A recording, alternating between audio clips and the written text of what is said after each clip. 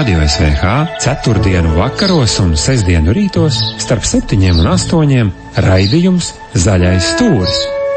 Vērojot dzīvo savā vaļā. Raidījumu vada Māris Olta un Jānis Kļaviņš. Sadarbībā ar veikalu Arsenal LV. Preces armijai un civilajiem. Vikli. Līgo dienas te tuvojās. Jāni, Līgo dienas priekšvakaros esam mēs.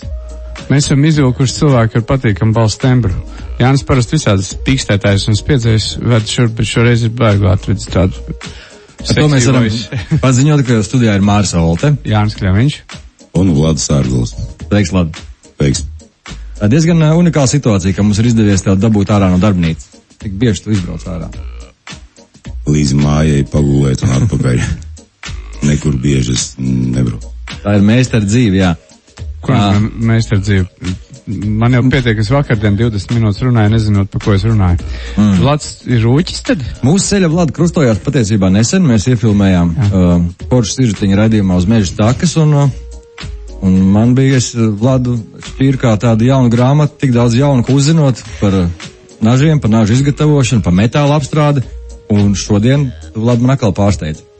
Ar ko es pārsteidzu? Telefonā, rādot bildīs telefonā, izrādās tu vēl taisi laidas.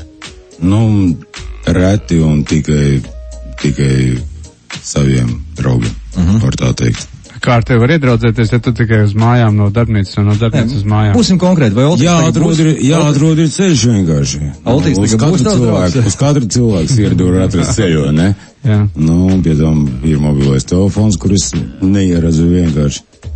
Priekšlaicīgi pabrīdinot, vienmēr var satikt mani, bet es uzreiz saku, tev ir tik daudz laika, varam pasēdēt, parunāt, padzert kafiju, uzpīpēt, un tad es saku, čau, laiks, nauda, man jādara kaut kas ir tālāk, jo dzīvē nav daudz vairs palicis tā laika, ja mēs spriežam jaunībā, skatāmies visu dzīvi priekšā, viss skaisti, visi ceļi atvērti, bet gadiem ritot, mēs saprotam, ka laiks ir ierobežots un visu, ko vēlies izgatavot, pamēģināt, iemācīties, neesi spējīgs vairs. Un tad tu sāc vairāk vērtēt laiku un mazāk pļāpāt, mazāk kaut kādas nevajadzīgas lietas darīt, nesēdēt internetā, tur ir pilnīgs sviests. Un tā ir, atrast ceļu pie maniem var. Uz ko tu esi koncentrējies šobrīd šajā dzīves ceļa posmā? Uz bērniem. Uz bērniem tas viens, jā. Un otrs, tā kā manī ir Ašilhāna asins, 25%, jā. Un viņi slavē to, ka apvienot ciltis, jā, un veidot savu tā kā impērītis, jā.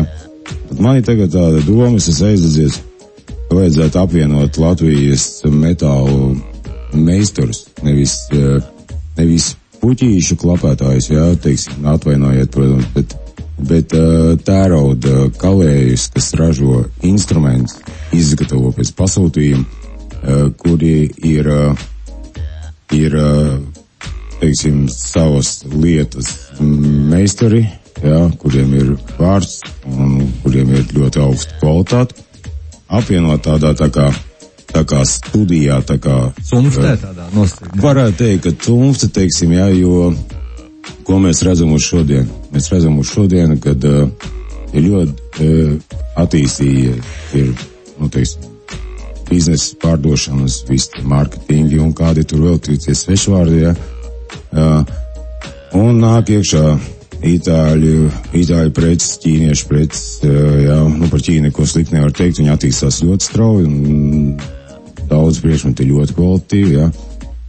Un nāk Krievijas, teiksim, asmeņi iekšā. Un sakarā to, kad mums tāda īsti sadarbības savstarpēji nav, katrs meistars principā pa savu celiņu ņemās, tad arī sanāk tā, kad tiek pārdoti nekvalitatīvi izstrādājumi ar meistaru, teiksim, kā pateikt, vārdu, it kā roku darbs, it kā kalts, it kā damaska, it kā bullets, jā. Bet īstenībā tur nekā no tā pieteiktā nav. Tas ir viens. Otrs, kas sanāk? Sanāk, ka lietotājs nopērk tādu veidu nāzi vai cirvi, teiksim, jā. Viņš nopērk viņu kā meistara darbu, jā. Samaksā noteikti arī attiecīgi. Samaksā attiecīgi diezgan augstu summu, jā, un viņš ir priecīgs, viņam ir meistarnācis, jā. Ir ok. Un tad notiek tas, kam ir jānotiek, jā, jo lēts un labs rokrokā nesteigā pa dzīvi, jā, viņam salūst, viņš netur asmenī, viņam nav kvalitāte, viņam sāk dalīties kaut kāds detaļas nost, jā, kaut kur nav vērti un tā tālāk. Un tas cilvēks, ja sarūknāja, viņam uzreiz rodās loģiski kāda doma, jā. Latvijā meistari nesūd, nemāk uztaisīt, jā, un meistaru darbs nav jēgas. Viņš tad secina faktiski pa visiem meistariem jau. Protams, tāpēc, ka ja viņš tiek prezentēts tirgu kā meistaru izstrādājums, jā, un Latvijas meistaru tieši, un ka tas ir roku darbs, jā, un reāli reizi, ka tas ir tomēr uz kopieriem taisīti priekšmeti, jā, un kvalitāte neatbilst pieteiktajiem, nu, tad, protams, ka viņam rodās priekšstats par visiem meistariem, kas ir Latvijā, jā.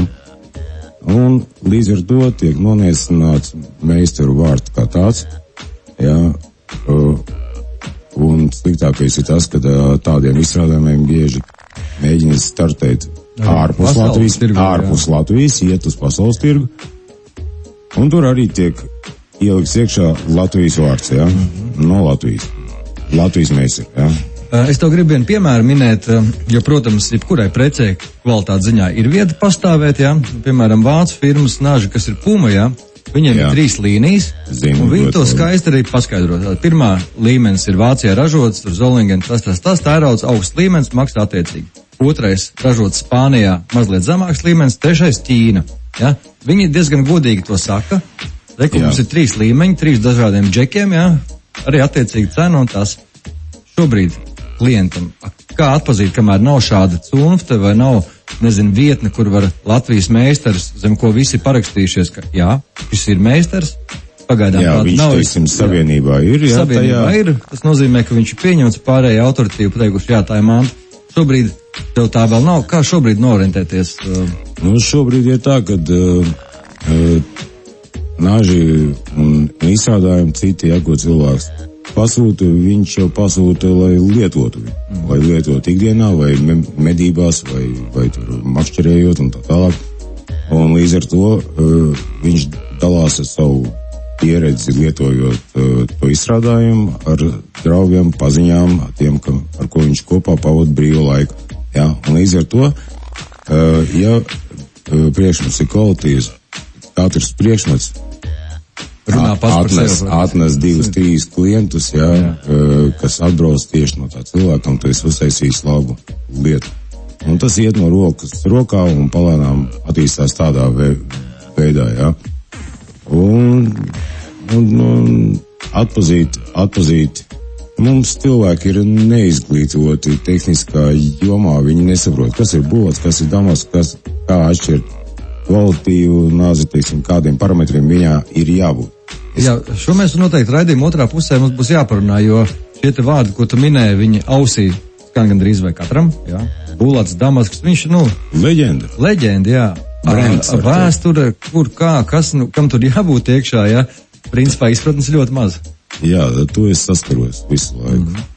Varbūt raidījuma sākumā es skatos, Oltīs stūrī sēž liels acis. Man pateikt, ko es saskaros. Liels acis. Es saskaros, ka Džeki atnākuši parunāt. Jā, jo Radio SVH ir vieta, kur parunāties un arī paklausīties.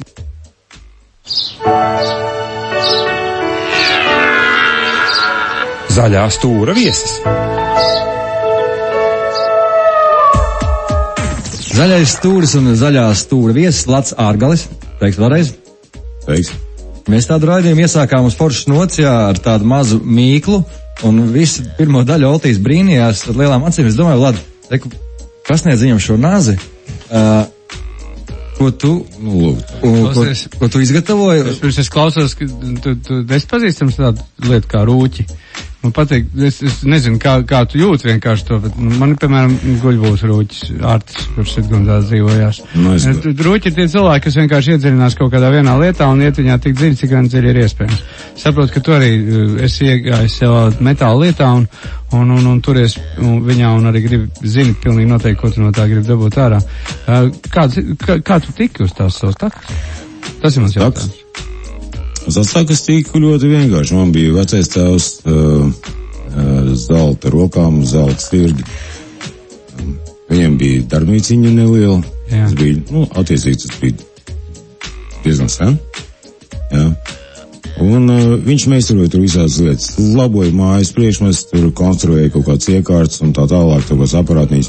Un viņš bija pirmais cilvēks Baltijas reģionā, kurš izgatavoja savām rokām, pats lēja turbīnas, rēķināja jaudas. Viņš uztaisīja kuteri ar ūdensmetēju dzinēju 67. gadā. Jā. Viņš strādājis Dolderājas 177. kara rūpnīcā par inženieri, un pie tam viņš nebija partijas biedrs. Tas bija gan arī neiespējami. Tas bija gan arī neiespējami, jā, viņš vienu brīdi viņš sēdēja mājās un zīmēja uz stikla ar tušu burinieks, jo viņš atteicās iestāties partijā, un viņu atstādināja uz laiku no amata, lai apdomājās. Bet disidenta asins tev ir tā, ka joprojām arī, jā? Tu teici, ceturdaļa asins, piedod, palēt garām. Kazaks. Kazaks. Jā, un mans vecais tēvs no tēva puses bija Ašilhans. Sapratu, Ašilhans. Jā, tagad es sapratu. Un vēl viena lieta, kas interesanti un netipiski, ka tu esi ļoti nopietni tad pievērsies bērniem. Tu bez šaubīšanās to teici. Cik jums viņi? Tā, teiksim, ģimene ir tas cilvēks, ar ko tu dzīvo kopā. Un veido visu pārējo, ja? Jā. Tātad, to brīdi man ir 2 dēli un 2 meitas. Jaunākajai meitai ir 7 gadi, auģa meitai, teiksim. Es viņu arī uzskatu par meiti, jā. Viņa mācās Sanpēterburgā, viņai 20 gadi, Sanpēterburgā medicīnas universitātē. Un tad vecākais dēls, kuru, diemžēl, es pazaudēju, kamēr bija jauns un tumšs. Zaudēju viņas sakars, bet mēs sarakstāmies tā. Patīk pa cik? Caur Instagram, jā, jo viņam arī ir ar agresiju problēmas, visādām lietām. Viņam ir 28 gadi, un tagad man vidējais dēls, teiksim, Patriks, viņam ir 18 gadi, viņš tagad kaut kā tāds vairāk ir pievērsties pie darbības, kaut ko meistarot, kaut ko slīpēt, palīdzēt, jā. Tas, protams, priecē, žēl tikai, ka, tas saprašanas atnāca vēl. Viņam viss iespējas bija darbnīcā dzīvot. Neko viņš nepalīdz. Citreiz labāk vēlāk nekā nekad. Labāk vēlāk nekā nekad, jā, un lēni Dievs dod, kas sanāk. Tad jūti, ka tā zelta rokas turpinās. Man gribētos, lai tā būtu. Mazajai meitiņai ir ļoti labas rokas. Viņa zīmē, visu zīmē. Jā, sākot no prieka vēstījuma, jā. Beidzot, ja kāds viņu apvaino, tad viņu uzzīmē netīru budu tādu bildīti, jā. Man ir vidējais rakstīt tētis Dise, mamma Dise. Kas tas par interesantiem tādiem rakstiem? Beigās bija jāsmējās. Jā, tas nazīts, ko tu rokā, tas ir nobeigts, es saprotu, tas ir dīrājumais nazīts, jā? Tas ir skinnerīts. Šitas nazīts ir īstenībā ir mēģināts maksimāli tuvu atveidot kanādiešu traperu nazi, kurš ir populārs Kanādā, cik man ir zināms, jā, vairāk kā 200 gadus. Es domāju, ka Jānim būs jānofotografē, jāieliek vienkārši Facebookā, lai cilvēks, kurš klausās radio un varētu saprast, par ko mēs te runājam. Jā, un ļoti interesanti, kā šis nāc atnāca. Mēs tur ladu runājāmies, kā viņš teica, dzerām kafiju, pīpojām, un tur starp vairākiem nažiem stāvēja šis, ko es paņēmu rokās, un man bija skaidrs, ka kādam nolūkam viņš domāts uzreiz. Jā, man arī pilnīgi nav jautājumu. Jā. Man skaidrs bija, ka viņš vajadzīgs, vai ne? Saucās viņš Beavertail, jā? Beavertail, jā, Beavertail. Ļoti, ļoti interesantas konstrukcijas un nazis, protams, ar specifiskām savām, uzdevumiem, es teiktu, jā. Bet tā viņi atnāk tie naži un pastāst to ceļu. Tas jau tagad tavs nazis, jā? Jā, tas ir viņa nazis. Un tā viņam sanāk. Tā viņam sanāk. Jā, puika lieta gājām. Aizķierās kāju. Skaties, cik Jānīt, tev ir tādu meistaru nažu mājās jau bērniņu? Meistaru nažu šis ir otrais. Krišs Dubrovskis vienu uzkalījā, tas ir tāds mazais puko nazīts. Ar Krišu ļoti interesanti. Un cirvītis tu neskaitās, jā? Cirvītis nav nazīts, bet cirvītis arī ir, jā. Un cik tad to būtu? Vispār džentelmenim sākot no 17 nažiem vispār ir, var sākt teikt, ka tu sāc saprast, ko tu gribi beigās. Ir jāaiziet kaut kādam ciklam muļķi cauri. Lai tev kabatā būtu 17 naži, jā, un tad tu zinās, jā, ko tu īsti gribi. Es vakar runāju vienu cilvēku, kurš teica, zini, cik normālam vairētājiem ir kajak mājās? Zini, kādam ciparam jābūt? Nē. Vajag vēl vienu. Vajag vēl vienu. Tas ir labs cipars. Bet no otras puses, ja lielie puikas un lielās mantiņas, tas, ko es te rokā, patiešām ir kārtīgi pabeigts instruments, un tu paņem rokā un pilnīgi skaidri jūt, ka tas pats ar ādu arī ņemies? Jā, es te visu ņemos ar koku ādu, ar slīpēšanām, ar virsmas apdurēm, ar virpošanām, ar frezēšanām, viss, kas attiecās. Es varu iedomāties, ka tev nevajag nekam citam laiku arī atstāt, tāpēc, ka tas, kas... Man nevajag. Oltei, es piedāvāju kādu skaistu gabalu šajā brīdī. Pagaid, tu domā, ka jā, pagaid, apstīšos, cik mums ir tagad... vēl mierīgi. 3 minūtītes vēl varam liet. Beavertail. No kurienes tu smelies ideju? Tas skaidrs, šis ir amerikāņi. Kanādieši, jā. Ziemeļamerikas kontinents. Acīm redzot, ja 200 gadus viņi lietojuši, cilvēki ir... Tātad viņš atbilst tām vajadzībām, kas ir nepieciešamas traperim, kurš iegūst gaļu ādus, jā. Atceries, Janīt, tas ir to lāci, kurš bija dīrājis aizmītis un pēkšņi sapņo, ka viņu sieva raustais kājas, un izrādās lācis atnāca un laiz viņu gumijas zābaku. Ja viņam vienkārši tas gumijas zābaks. Viņš teica, tas bija piemērs, ka lācis tiek nogalināts vienu šāvienu, ja viņš nav dusmīgs, tad viņš arī nomirst, tā kā lācim jānomirst. Ja viņam bija pistola pie zāniem bijis, un viņš arī no augšas paņēma, viņš saka izrauga, lai gumijnieki nesakož un šaunost. Bet ne jau par to stāsts ir par tiem instrumentiem un par tiem meistariem. Patiešām tagad cumfte. Jānītim nav vēl 17 cirvīši un nozīši. Cik ir tādu meistaru Latvijā, par kuriem būtu vērts runāt, kā par tādiem nostājušamies meistariem? Es ticu, ka tādu, kuri gribētu būt tajā cumftē iekšē daudz. Uz doto brīdi, es teiksim tā, reāli apzinos 5. Jā. Viņam Kautīni, tas pats Krišs. Viņš tā var izstāstīt tādu interesantu stāstīņu.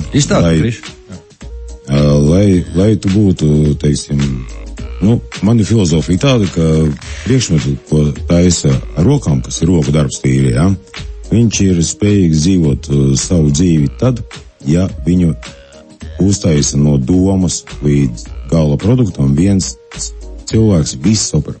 Labi, sapratu, jā. Tad viņš dzīves, jā. Ok. Un lai to visu varētu dabūt gatavu, jā, lai mācātu ar koku, ar iekārtām strādātu, saprastu materiālu, pretestības, būtības un tā tālāk tā joprojām, tad attiecīgi arī ir jābūt slimam mazliet, jā. No daudz kā dzīvē jāatsakās, lai iemācītos. Tur ir jāsaslimst, jā. Un tas bērnībā kaut kā saslim, jā, un es redzēju kaltu un naziku, ar ragu ar rokturi. Bet principā es metāli esmu kaut kā slims visu dzīvi bijis, cik es atceros. Bet stāsts nav par to. Stāsts ir par to, kad ja tu esi slims, tad tu redzi arī citus slimus, jā. Bieži viņi netrāpās ceļā.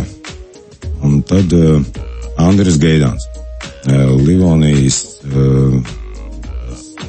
kluba dibinātājs, pirmais bruņinieks Latvijas, jā. Viņš ņemās tiem pusotrocīgiem, divrocīgiem zobeniem. Jā, tieši tā. Tad lūk, kaut kā mēs sapazināmies, viņam vajadzēja uztaisīt zobenus, jā. Tik vietā bēd. Jā, es viņam tur paslīpēju no pārkautām Volvo asperēm, jā, lieliski asmeņas sanāca. Un es tajā laikā es dzīvoju Ziepniekalnā. Un Ziepniekalnā es dzīvoju un braucu uz darbu ar autobusu uz RRMR rūpnīcu, kur man smēdi bija. Un skatos no rīta stāvās matains jauns puisis, ādas jakā ar bārkstīm, tā kā indiāns, jā, pašūtos tādos, tā kā tābakos viduslaiku, jā, kakls nokārts ar visāda veida ādas siksnām, katrā siksnā kaut kas karājās. Nu, stilīgs katrā ziņā, jā. Ilknis, tur kaut kāds gabals akmens, vēl kaut kas tur viss nokāries, jā, tāds mežons, jā, noaudzis. Un skatot viņam uz muguras, jā, parastajā tajā bērnu segā ietīts kaut kas, jā. Ietīts un pārsiets ar augu. Un pēc apveidiem es saprotu, tas ir Zobens, un pēc tā stila, kā viņš pārmest pār pa muguru, jā, un viņš gaida ar maniem kopā autobusu, un es viņu bieži sacīju galpunktā. Neesam pazīstami nekas, es skatos, šitas točni trakais, jā. Zoben braukāk sabiedriskā transportā, un tipa paslēps, jā. Un tagad paiet kāds laiks, kāds mēnesis vai divi, un sarunā ar Gaidānu atbrauc, toreiz mēs bijām tā, nedaudz pazīstami, jā, sasmeņas un tā. Un viņš saka, klausies, man viens puisis, viņš baigi grib pie tevīm atnākt, pamēģināt rokas, saprast kaut kāds, paņēmies. Un viņš ir pilnīgi slims, jā, un viņš par nažiem un asmeņiem viņš tikai sapņo un runā dienu un nakti, un visu laiku grib kaut ko taisīt un vīlēt, jā. Es saku, labi, atvedi, iepazīsimies, atradīsim kādu kopēju valodu, jā. Tā kā kur viņš dzīvo, tas puisis? Ziepniekalnā. Tā kā, klausies, viņš gadījumā nebrauka autobusu ar Zobenu uz muguras. Jā, tas varētu būt viņš. Un tā pie manīm ieradās Krišs Dubrovskis. Krišam šobrīd sveiciens stāst par to jūs tālāko sadarbību, es domāju, pēc viena mazu brīžā.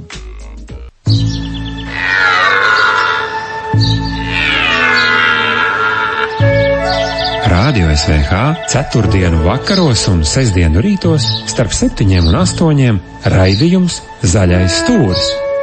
Vērojot dzīvo savā vaļā. Raidījumu vada Māris Olte un Jānis Kļaviņš. Sadarbībā ar veikalu Arsenal LV, preces armijai un civilajiem. Radio SVH Zaļais stūris ceturtdienas vakari un sestdienu rītī no 7 līdz 8 līgo garšā un labā kompānijā, kā teikt, ja vīriem ir pa ko parunāt, tad nāzes ieroči, meitenes, vienmēr šis tēmas. Šašlikaidat jūs klausoties, mēs par iesmiem runājam, maigi sakot. Vlads Ārgals, mūsu viesis, un mēs ierunājamies, ka Krišs Dubrovskis, Kalējs, ko arī mēs esam labi pazīstam, nonāca tavā darbnīcā Ziepniekalnā ar zobenu uz pleciem. 94. 5. 93. gads varbūt varētu būt.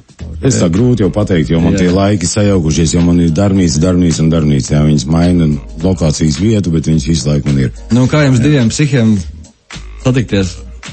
Kas no tā izveidojās? Tas laiks bija tāds, kad rūpnīcas tika izpārdotas, viss iekārs tika grautas, tika dzītas uz ārzemēm, inteliģencija darba nebija, jā, skolotāji pieta badu un visi labi atcerās 90. gadus, jā, ka bija pilnīgi juku laiku dabūja, it kā tā saucamo brīvību, jā, bet īstenībā bija piesieti pie zemes tā kā nekad vēl, jā. Un attiecīgi nekādas sociālās nekādas garantijas, nekas, jā, un tas bija tāds laiks, kad bija diezgan grūti izdzīvot. Tajā laikā, teiksim, roku darbs nevērtējās vispār, ne pa kapeiku. Hobijs, tas bija hobijs. Tas bija hobijs, jā, bet cilvēki bija speciālisti, varēja taisīt, jā, no jaunatnes, teiksim, viņi kļūst ar vien mazāk un mazāk, tāpēc, ka, lai iemācītos savu amatu perfekti, jā, vajadzīgs, kur nepietiek 8 stundas nostrādāt kādu dienu, viss kārtībā. Tavs puika 18 gados pa vēlu jau attapies, tas ir tas. Jā, bet, kaut ko viņš sasniegt var, jā, ja viņš, gribēs. Ja gribēs, jā, tas ir kā senta gribēs. Vlad, es gribu, mums laiks tomēr ierobežos, man gribās, lai tu pašitini šo te domu par tiem tēraudiem, jā? Jā, par tēraudiem. Es kaut kā saprast, ka Kris šitie cumstē vai nav, ja pašam... Nē, tā ir tā doma viņu veidot, un es viņu it kā mēģinu tā savā galvā, es esmu nosauc par nažu studiju, kur varētu apvienoties ar sadarbību, jā, tad runa nav par pelnīšanu uz citu rēķinu, jā, jo meistara pelna savām rokām, savu mākslu, ja. Bet tā ir tāda vieta, kur cilvēki varētu apmainīties ar informāciju par dažādām tehniskām problēmām, kur dabūt ādu, kur tērots lētāks un tā tālāk, lai izpalīdzētu viens otram un vieglāk būtu izdzīvot, ja. Un arī attiecīgi, lai varētu atsist tāds mēģinājums ienākt tirgu cilvēkiem, kuri piedāvā kaut ko nekvalitīvu. Piedāvā nekvalitīvu zem tā brenda, jā. Un pie tam man arī ir tāda sena tāds rozās apnis, jā, atjaunot trejasmeņa izgatavošanu Latvijā. Tas ir nacionāls ierocis, Baltijas reģionā viņš bija ļoti izplatīts, jā, kaujas nazas, jā. Kaujas nazas vairāk uz zobenam. Viņš ikdienā bija kā darba nāzes, kā visādai nāzes, universāls, ja? Un attiecīgi ar viņu strādājot katru dienu, teiksim, kaut ko vai zarus pacērtot, vēl kaut ko, ja, vai pagriežot maizi un tā tālāk, cilvēks pierod pie viņa tik ļoti, ka viņš jau liekas kā tava ķermeņa sastāvdaļa, neatņemam, ja? Attiecīgi arī lietot viņš māk viņu perfekti. Ja? Tas ir tas pats, kas, teiksim, ja man vajadzētu iziet ārā uz ielas un izdzenāt kādu baru ar neliešiem, ja, es paņemtu āmuri, ja. Āmuris baigi labi lietoju, un man viņš ir parocīgs un ērts, un es zinu, kāds sitiens ir vajadzīgs. Un ar trejasmeni tieši tas pats. Iedomājies, ka koltīs zanāt. Ar makšķeri. Tu smies, uzmau 40 gramīgo kastmasteri, man tuvāk nevarētu pienākt. Es tev saku. Mestu. Tas pusgarās distancēs bīstams. Bīstams, jā. Okay. Tu tuvējās, mēs sadarām kopā. Jā, arī tā lokiem varētu šmurēt. Jā, bet es saprotu to ideju. Man par to trejasmeni es ļoti sapriecājos, ka pirms kāda gada 2 parādījās tā ziņa, kad beidzot ir noskaidrot tas mitiskais ierocis, kurš ir aprakstīts, kā latvieši viņi cīnījās, bet neviens nevarēja saprast, kas tas ir. Viņš arī daudz dziesmās ir apdziedāts. Andris Geidāns nopublicēja, un trejasmeni beigās, jā, šitāds viņš izskatījās gurnu platumā, lai varētu paskatīt, un tas rokas, no kurienes nāca arheoloģija ārā, un trejasmeņu zobentiņu. Reizmēs, viņš Baltijas reģionā no arheoloģiskiem, no izrakumiem, jā, vēlas vairāk tāda informācija, ļoti labs rakstīņš bija tās, varēja būt vairāk papildināts, protams, ar roka formu, vēl kaut kas nepieciešams, lai atjaunātu to tēmu, jā. Andris Geidāns uzrakstīja netā nopublicēja TVNet ziņas. Tur drīzāk tu esi arī lasījis, jā. Jā, un tur ir tieši pat Reizmēni, jā. Viņš tas fans tāds, jā. Tas ir 12. gadsimts kaut kas tāds jau, kad viņš bija mūsu vēl sanāks, jā, tas vikingi bēgļi ierotīja trakos ar tiem mazajiem, lielie naži, mazie zobeni, jā, jo tūciņā viņš nepārspējas aparāts. Tev bildīt ir kā telefonā? Es varu atrast. Jā, mēs varbūt pēc raidījuma Facebook profilu apskatīties, jā. Labi, Jāni, tu svili par tiem tērautiem, tu gribi, lai mēs pēc definīcijas, ko atšķirās tur? Es gribētu, un tēma, protams, tā ir ļoti dziļa, sarežģīta un tāda, bet drusīm vēsturi. Bet kopumā vajadzētu saprast, kas ir bulats, kas ir Damasks. Jā, Elmaks, varbūt. Un kas ir pulvertehnoloģija? Pulvertehnoloģija, tas ir ļoti vienkārši, ja mēs ieejam internetā, paņemam Udeholm Elmaks Super Clean, jā, un redzam visu tērauda raksturojums, tests un lietas stiepi un tā tālāk. Ar vēsturi mazliet savādāk, jā, jo ļoti maz, kas viņu tā labi pārzina, un ja pārzina, tad īsti tā sapratnes nav, kā veidojās. Pastāstīšu par bulotu, teiksim, īsumā, cik tā... Īsumā, bet no vēsturiskā viedokļa. Jā. Maķedonijas Aleksandrs zaudēja saracīņiem kauju, pateicoties tikai tam, ka saracīņiem bija tumši asmeņi. Viņi jau tad bija no bulota. Viņi vienkārši tas kapara zobentiņas, cirta bruņas, visu, tā kā sviesta piezi. Jā. Tas no vēstures. Izgatavoja viņu Indijā kāda sena cilts un tā. Kas tā ir valsts tā. Un tirgoņi viņu veida no Indijas caur tūkstnesi uz pilsētu Damasku, jā, kurā bija tajā laikā bija koncentrēta Sīrijā, jā, Sīrijas tirgoņi veda viņu uz turieni, un Damaskas pilsētā ziemeļu puse visas tās mūris, jā, tur ir darbnīca pie kalēja darbnīca, kuru gaisa trūklā rūdīja asmeņus. Un vietējie kalēji, jā, protams, kad uzpirka tos plaznīšus un pārkala viņus zobenos, nažos, arbalētu lokos, jā. Priekš informācijas, teiksim, Bulots ir ļoti tāds interesants nākotnes tērots, uzskatu, jo viņu var iegūt no metālūžņiem, jā, resursi zemes tiek izsmelti un leģē tērot, tāpēc neparādīsies tā arvien vairāk un vairāk, jā, viņi kļūs vien mazāk un būs vērtīgāk un dārgāk, jā, bet ar arbaleta pleciem loku, jā, tajā laikā, viduslaikos, jā, varēja aizšaut būt 200-300 gramus, 500 metrus. Tas bija fantastiski, jā. Tāda lokanība viņam. Jā, viņš ir īpašs materiāls, un tagad īsāk par to materiālu kā tādu. Protams, kad popularitāte Bulota asmeņiem un izstrādājumiem pieauga, jā, bet, tā tautiņa, kuriem tā Bulota iegūšana bija kā reliģija, dzīvesveids un peļņas avots, jā, protams, ka viņi nevarēja saražot viņu, tā nav rūpniecība, jā. Un tad Damaskas kalēji, protams,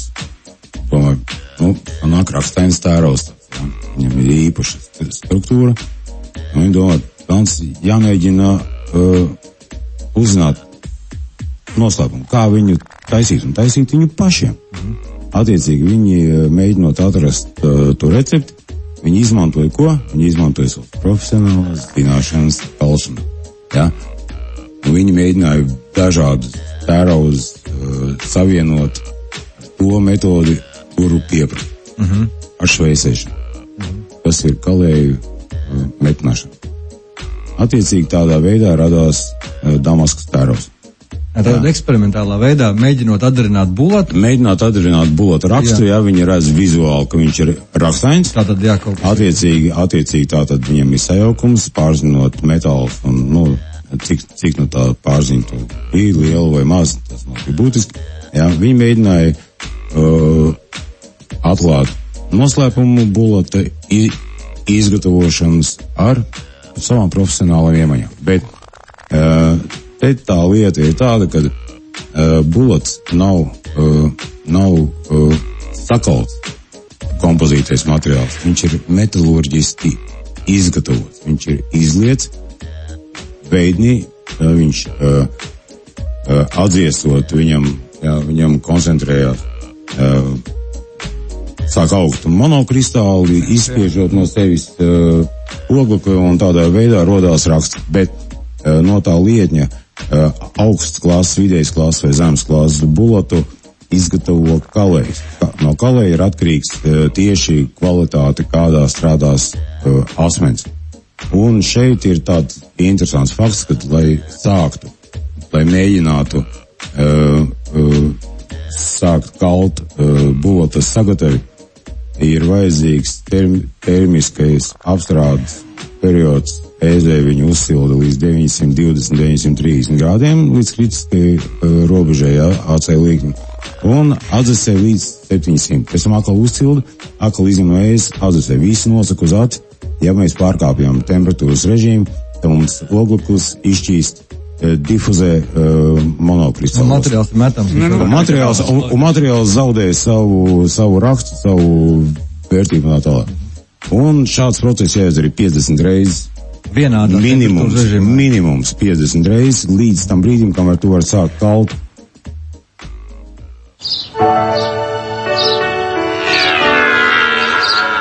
Zaļā stūra viesis.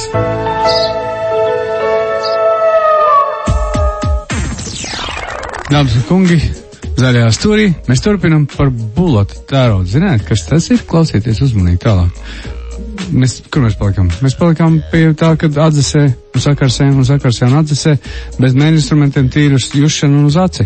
Tas man bija šī atgādina arī to, kā dienvidu amerikāņi smējās par pāriem, bet es saprotu, tērauda lietas šobrīd ir svarīgākas. Topisko meža indiāņi smējās par to, ka mums ir institūti, bet viņiem šamans pateica, kurā vietā jāliek kāda indīta jāsmērē, lai kurā arī kas 36 paliek cieta, bet 36,6 kriešauts dibām paliek silti izkust un mērķis tiek paralizēts, nokrīt zemē un ir apēdams. Un tas ir arī viss tas stāsts, acīm redzot, tā sajūta, to darot vecos laikos, ir bijis tik stipri, ka tagad institūts to nevar atkārt. Viss, ko dara ar vēlēšanos, lai sanāktu, ir jājūt, Un tas ir sākot no tērauda, ir jājūt tas materiāls, ar ko tu strādā. Ir jāsaprot, ir jājūt gan tas tērauds, gan tas koks, gan tā plasmasa tagad, teiksim, un arī ar sievieti, ja tu viņu nejūt, tev nekas labs nesanāk, Tā viņš ir. To mēs sastopamies ikdienā, Jā. Par to bulatu man tad milzīgs atkārtojums skaits, ļoti precīzi temperatūra režīms. Šodien kāds Latvijā to piedāvā, kāds reāli daudz rāmuru un izdara tavas kustības? Nē. Šobrīd nav, bet mēs ar Krišu pirmos bulatu lietņus mēģinājām pārkalt asmeņos, un tāpēc es to tēmu diezgan labi zinu. Pirmkārtām jau, cik es zinu, tad es Baltijas reģionā pirmais atsāku Damasku tērauda kalpu pēc 11. gadsimtu pārtraukumu. Un pārstāja par viņu tās pēcīgāk interesēties, kad sapratu, ka no Krievijas ievestie asmeņi, tā nav Damaska pēc konstitūcijas, tas ir damascēts tērauds, divu dažādu ķīmiski, teiksim, atšķirīgs sastāvu tēraudu veidi sakalti kopā ar nelielu oglekļa jašību savā starpā, Tā nav Damaska, tas ir damascēts tērauds. Un damascēts tērauds, tas ir krāsains tāds rakstīņu tāds priekšmets. Smuks, un es parasti smējos, kad šitādos damascēta tērauda izstrādājumos indieši taisīja no tāda bļodas, un mazgāja vakarā savus melnās pakaļus, Bet asmenis, es biju kas cīs un par botu. Es skatos, ka Jānis man interesē bulats, Tātad, un tad lēnām tiek ir dažādi sitienu schēmas, kādā veidā tiek sašķelti tie graudi un veidota tā struktūra, kas vēlāk izveido to rakstu uz asmeņu, Iet vienā veidā sitienu un lēnām, tas ir lēnām tāds process, kurā viņš tiek saskaldīts un veidos asmenes formā, Un tātad, no kalē ir atkarīgs pats galvenais, Un ja mēs iedomājamies, ka 50 reizes mums ir jāuzsilda, jākaid, un teiksim, tagad tas būtu vienkāršāk, mēs ieslēgtu režīmu krāsnī un aidā uz priekšu. Temperatūru, viņš nostrādātu naktī, mēs no rīta atnākam svaigiem spēkiem un sākam mēģināt ar āmurīti viņu stiept, un ja pa maz mēs ieliekam uz otru procesu. Ir ok, bet ja zini to procesu kā tādu, tad ļoti labi var saprast, ka uz to aiziet pāris dienas, kamēr tu tiec pie kaut kāda asmeņa veida sagatavs. Tātad viņš nekādīgi nevar būt lēs. Sāksim ar to. Un otrs aspekts, bulats sākās pēc cietības no 67. Un 61, 62 HRC, tas ir rādītājs pēc vienkārši leģēta tērauda, jeb termociklēta, teiksim, lai iegūtu rakstu. Tad šobrīd pircējiem nonāk rokās nāzes, kurš izskatās pēc Damaskas nāža, Nē, pēc bulata, izskatās par metaloģisko bulatu. Viņš pēc šīs cietības var pateikt, ka tas ir bulats vai nav? Es domāju, ka ir praktiski, ja tur ir dot. Par naglu. Bet tur ir tā kā ar sētu, Uz asmeņa būs rakstīts, teiksim, 67, uz sētas būs rakstīts. 3 burti, Foršās meitenes, Labi, bet es gribu izvilkt tev uz atbildi. Gribās man bulatu labu. Ko es daru, kur es dabūnu? Tagad pazīstu tevi, Ar to nepietiks. Es neteicu. Es viņu neteicu, tāpēc, ka es zinu, cik tas process sarežģīts un grūts, un man kaut kā gribētos tomēr izveidot to nāžu studiju, uztaisīt to trējasmēni, uztaisīt nacionālos nāžus, jo cilvēki, kas brauc un iepazīst zemi kā tādu, viņam būtu vajadzīgs un nacionālā, teiksim, pašlapnums nacionālais, cik viņš var būt, Tas arī tā ir tāda vērtība, jā. Tā ir tā vērtība, jā, kas man interesē, teiksim. Super, jā. Es domāju, tas ir interesanti, jā. Kresmens varētu aiz tās mačetes, tās modernās, ko cilvēki pērk.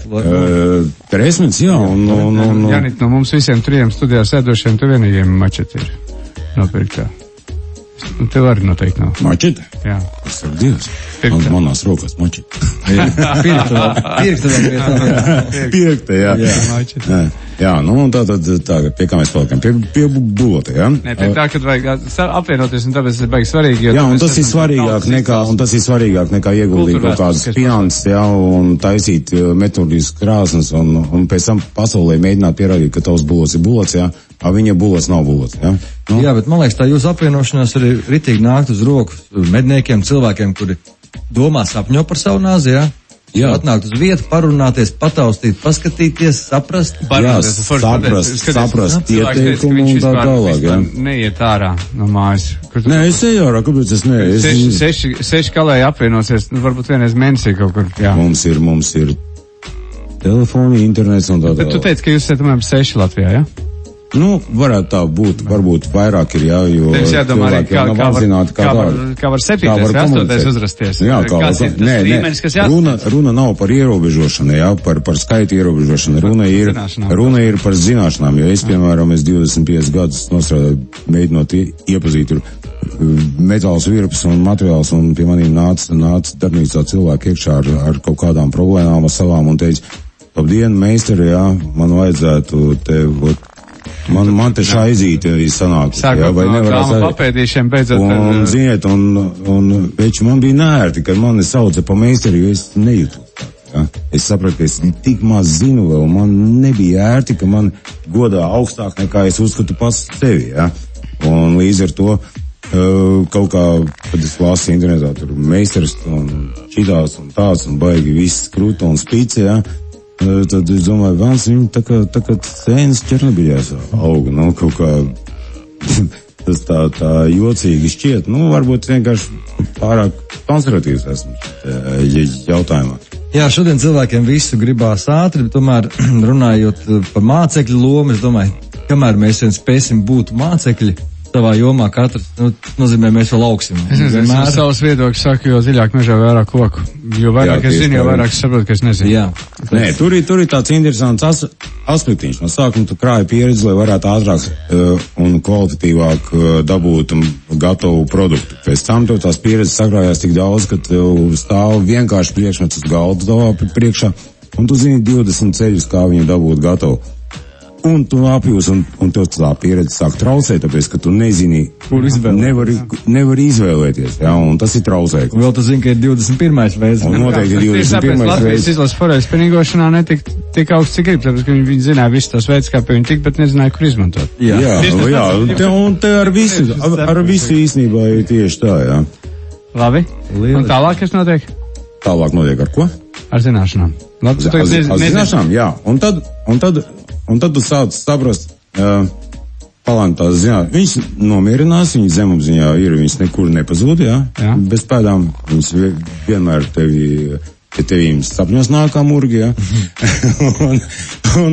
un tad pienāk tas brīdis, kad tāds nomierinās tas okeāns, jā, tik vienkārši paiet laiks, viss sastājās savās vietās, un tad tu zināšanas sāc pielietot pareizi un saproti, ka jā, nu, ir ok, jā, ka tu vari atrisināt kāda veida problēma, ar kuru es saskāries līdz šim, un viņi sāk palīdzēt, bet ir viens brīdis, kad ir ļoti grūti strādāt ar to, ko tu zini. Kā tādiņā dabūja to savu logocītu iekšā, tas ļoti jūtīgs darbs, jā, tas virs. Tas? Jā. Es visu daru baigi vienkārši, jā, maksimāli vienkārši. Paņēmu uztaisīju vienkārši pilstu. Kabaliņu piemetinājumu pēc tienīšu uzsildījumu. Lada logo uz maksta ir, tas ir tas simbols, jā? Jā, tas ir simbols, kas, kur pēc leģendas, jā, kuras esmu pieņēmis, kā saudēsim, ka tas ir atvasinās no runas, un viņš dod spējas pārņemt, uzveikt tā ienaidnieku enerģiju, un vikingi viņi nesēja kādreiz vairogiem, jā. Un līdz ar to viņš, zināšu, baigi labs ir, un man viņš patīk, viņš tāds Ne īsti nāzis, ne īsti tirneklis un ragi uz leju, tas ir vērst uz zemi. Es esmu zemes cilvēks, jā. Ja asie ragi uz augšu, tas no palīdzības no Dieva puses arī neatteikšos, jā. Kas par koku? Es vienīgais, ko es uzlīdz droši varu minēt, no savu viedokļu izskatās, ka tas auklu, kur vēl caur tas no fosforbronzes varētu būt uzstāt. Jā, tas ir no fosforbronzes, kniedz arī fosforbronzes. Ar koku ir tā, jā, ar koku tas ir valrieksta mazers, un diezgan lielā krājumā tādos gabalos, kurus pazāģē. Bet es viņu tagad sāku stabilizēt ar polimēriem, tas ir vakumā, viņu piesūcina ar polimēriem, pēc tam dod lieku spiedienu, spiedienu aizpilda retinājums, mikropors līdz 0,25 mm, jā. Un tad viņu nokarsē zināmā temperatūrā, iztur krāsnī, un polimērs, ko izdara, viņš sacietē polimerizējās. Un tādā veidā mēs iegūstam teiksim, māzera īpašības, ka viņš nešķeļās, un polimēra īpašības, ka viņš neņem pretī ne eļļas, ne ūdeni. Viņš ir pats par sevi, viņš nesteigā, viņš ir gatavs. Unikāls veids, jo koku faktūra viss ir saglabājusies tieši tāda kā. Jā, man patīk tieši tās dabīgās krāsas, jā, Krievijā tā ir sarkanas un kādas tik nē, jā. Viņiem ir savādāk, viņiem Un tad tagad šī bebra asociējos pie Jānīša. Tagad būtu arī, pret maz būtu godīgi samaks. Smaksnās, neko nevar teikt. Jā, šim nazim būs jauna dzīvība. Manās rokās, protams, katra rokās. Nazim, ko taisi, īstenībā primārais ir lietošana un ērtums, jā. Un ērta formula, lai būtu patīkami viņu lietot, kvalitīvas pulveru tehnoloģijas asmeņas, jā, un normāli plāns, lai varētu griezt sakarīgi.